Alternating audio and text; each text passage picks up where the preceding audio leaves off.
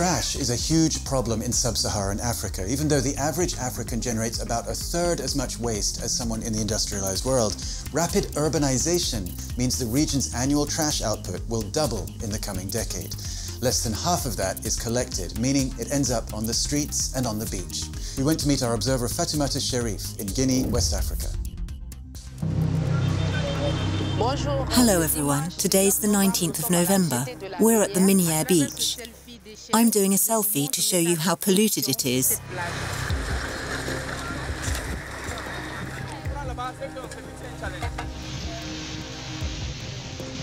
Take a look. I'll do a panorama. Hi Fatoumata, sorry for interrupting. How are you? I'm good. What are you doing?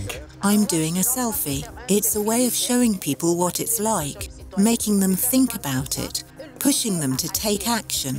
And what's going on behind us? There's a group of young people who are getting together to clean the beach. Let's go and talk to them. Yes. Hi everyone. What are you doing here today? We're here to clean up our beach. This trash comes from local neighbourhoods because there's no collection by garbage trucks. Why do these volunteers have to clean the beach? There's been no real concerted plan at the national level to deal with Guinea's trash problem. It's our role as young people to do what we can. Citizens can also do their bit for their community.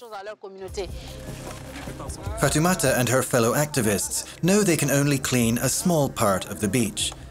But the point is to try and to be seen trying, to inspire locals like Rosaline to take matters into their own hands, to allow them to dream of a better, cleaner future for their kids. Today, a local businessman has lent the volunteers a spanking new garbage truck imported from Switzerland. In Conakry's better neighbourhoods, the 30% of households with running water and sanitation, garbage trucks make the rounds door to door. But that's not the case for the other 70% of the population, who live in Conakry's poorer districts. How does it work in a neighbourhood like Guinea? The inhabitants have to deal with their own trash. They can pay a local kid to come along each day and collect the garbage with a hand cart. Ibrahim is one of the carters. He makes the rounds, charging anything from 1,000 francs to 20,000, depending on the quantity. Garbage trucks never come here. We sweep and pile up the trash, then the carters come and collect it. Do the local authorities do anything to help? No, nothing. They're not interested. Ibrahim makes 3 or 4 rounds a day. It's dirty work, but it earns him a living. Back at the pickup point, there's a city employee in an orange vest who's supposed to be in charge. But the real boss is a man named Mohammed in the blue shirt, who takes a 10% cut from the dozens of carters who come and go. But Ibrahim still makes 20 to 40 euros a day, more than 10 times the minimum wage, and enough for him to save to go back to business school. Much of what Ibrahim picks up are plastic sachets of water that are widely available in Guinea. They're a cheap way of providing clean drinking water, but once thrown away, can kill fish and further complicate Conakry's massive trash problem. The city of 2 million people generates 74 tons of plastic waste every day, and most of that goes to the same place. Hello, Lamine. Hi, Derek. Tell me what's under our feet right now. We're walking on a mountain of garbage. Concasseur is Conakry's main dump. A former quarry, it's been filled up for decades and is now as much as 30 meters high. During the summer rains, part of it collapsed, killing 9 people. What are the people around us doing? These young people you see are here to collect what they can sell. Anything of value. They're working in horrible conditions. Look, there's even a syringe. They're barefoot, they don't wear gloves or any sort of protection, and no mask. They're exposed to all kinds of health hazards. As an environmental engineer, what do you see around us? I don't see the abject misery that most people see. I see the potential. What we can do with the raw materials. An opportunity. An opportunity? Absolutely.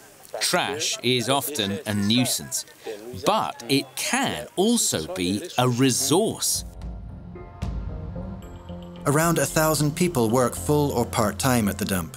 While some live there, others like Ibrahim come to earn extra pay. He's a student who needs bus money to get to his accounting classes. His family don't know he's here. What are you doing?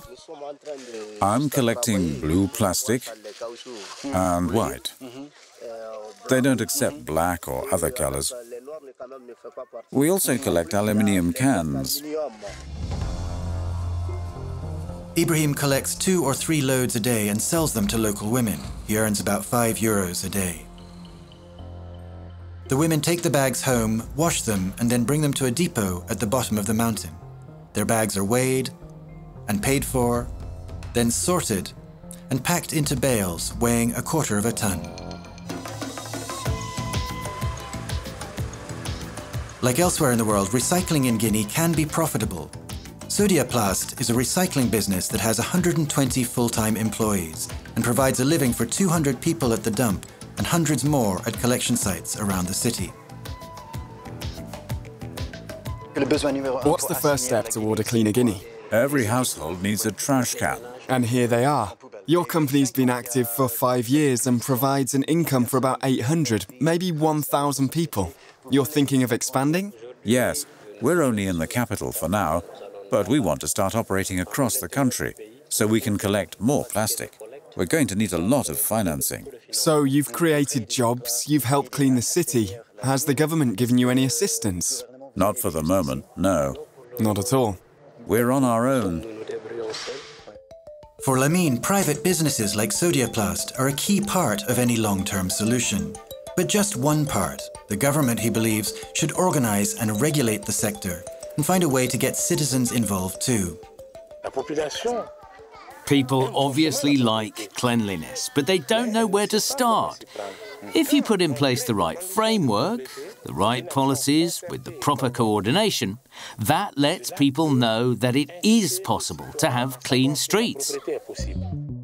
The central government is responsible for trash in Conakry, but outside the capital, Guinea's towns and villages are left to their own devices. We take a 3-hour drive to Kindia, Guinea's 4th biggest city, to meet a fan of Fatoumata's selfie campaign. Hello, welcome to Kindia, Usene. Thank you very much. Fatoumata told me that Kindia has an original approach to dealing with trash. Yes, Kindia is a real trailblazer. We experiment. Abderrahman works for Kindia's mayor, who's made cleaning up the city his biggest priority. The last weekend of every month is clean-up day.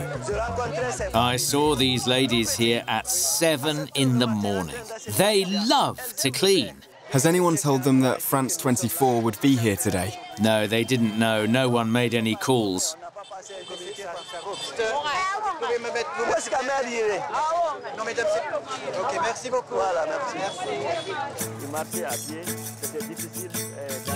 The city's police force has been mobilized too.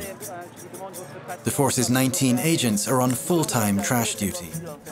If we catch someone littering, they get a fine. 40 to 100,000 francs. If we catch them twice or 3 times, they go to jail for a few days to change their mentality. It's all the work of this man. Elected 2 years ago, Mayor Ba is clear about his mission. I'm the mayor, and I'm also Mr. Clean. I make a lot of noise about it because it's a way to teach people. When people have lost the instinct for cleanliness, leaders have to stand up and motivate them. We've seen people with brooms everywhere we've been. Women, police officers. It almost feels like a publicity stunt. Yes, of course it is. It's a form of political communication. I speak up to raise awareness, to inform the population and motivate them to clean up the city. What's this behind us? It's our one and only garbage truck. There's only one garbage truck for the whole city. Yes, only one for 270,000 people. How are you going to clean the city with only one truck? I motivate my employees. Of course, logistics are important, but the key ingredient is willpower. Willpower and example, but is that enough without resources, without funding and organisation on a national scale? Back in Conakry, we have an appointment with Monsieur Camara. He's head of a newly created national agency charged with developing a comprehensive strategy for Guinea's waste problem. We decided to get all parties involved, the private sector, the state, professionals, and citizen activists. His staff showed him Fatoumata's selfies, and he showed up in person to help her clean a beach. Fatoumata admits things have improved since the beginning of the year and says Monsieur Camara's plan has some good ideas. I think it's a good plan that contains the right elements. If it is implemented, it'll be good for the people of Guinea. But it's a big if. Monsieur Camara has to sell his plan to the ministers, and it's far from sure they'll give him the resources he needs, even if they have them. 3 days after the cleanup, Fatoumata goes back to the beach for an inspection. It's not bad, and there's an encouraging sign.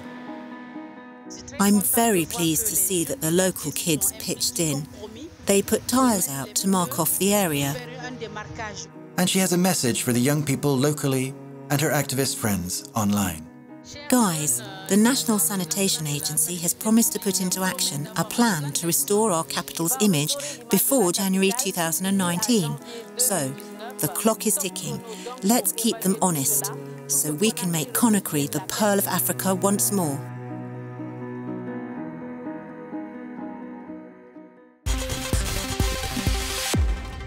We'll be following Fatoumata's progress, of course, on our website, so you can check in for details. I'll see you next time. Reporters, presented by Mark Owen. The world's first climate refugees flee the Caribbean island of Barbuda, since devastated by Hurricane Irma. The authorities took the unprecedented decision to evacuate the entire population to the neighbouring island of Antigua, where they are now living in makeshift accommodation. The larger countries have not quite stepped up. They are really the profligate users of fossil fuel. So clearly they are contributing to climate change, to warmer seas, more frequent and ferocious storms or hurricanes. And at the same time, we're not seeing that type of responsibility in terms of assisting in loss and damage. Our reporters have been to meet some of those who have returned to the devastated island and still hope for support from the international community. Reporters on France 24 and France24.com.